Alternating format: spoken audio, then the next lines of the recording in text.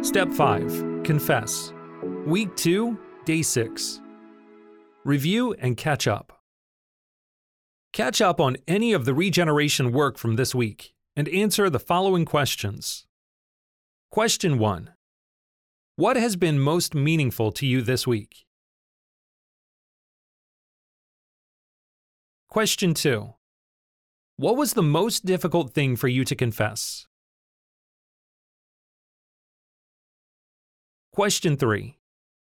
What moments of discovery or clarity did you have as you reviewed and confessed your inventory? Question 4. Have you fully accepted God's grace?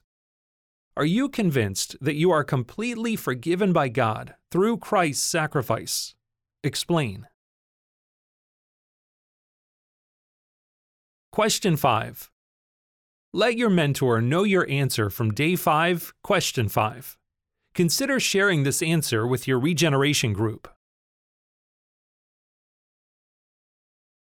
The closing prayer for this lesson is, God, I confess, agree that you love me even though I am a great sinner, that Jesus, the Son, sacrificed his life to save me from my sins, and that you adopted me as your son or daughter for a purpose. Now it's time to take action. Quote 1 John 1 verse 7 to 9 to your mentor, regeneration leaders, or recovery partners. If you have not already shared your inventory, share it to complete this step. If you are working through abuse, complete Appendix C. Footprint 5. A lament is a passionate expression of grief, sorrow, or pain. It is healthy to grieve the losses you suffer from living in a sinful, broken world. You can be honest with God about pain, disappointment, confusion, sadness, your sins, and the sins committed against you.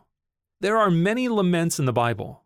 Identify one issue from your life that remains a source of pain, and grieve it before God by writing a lament. The examples and questions coming up will help you form your lament, but form is less important than honesty. Share your lament with your mentor and/or recovery partners.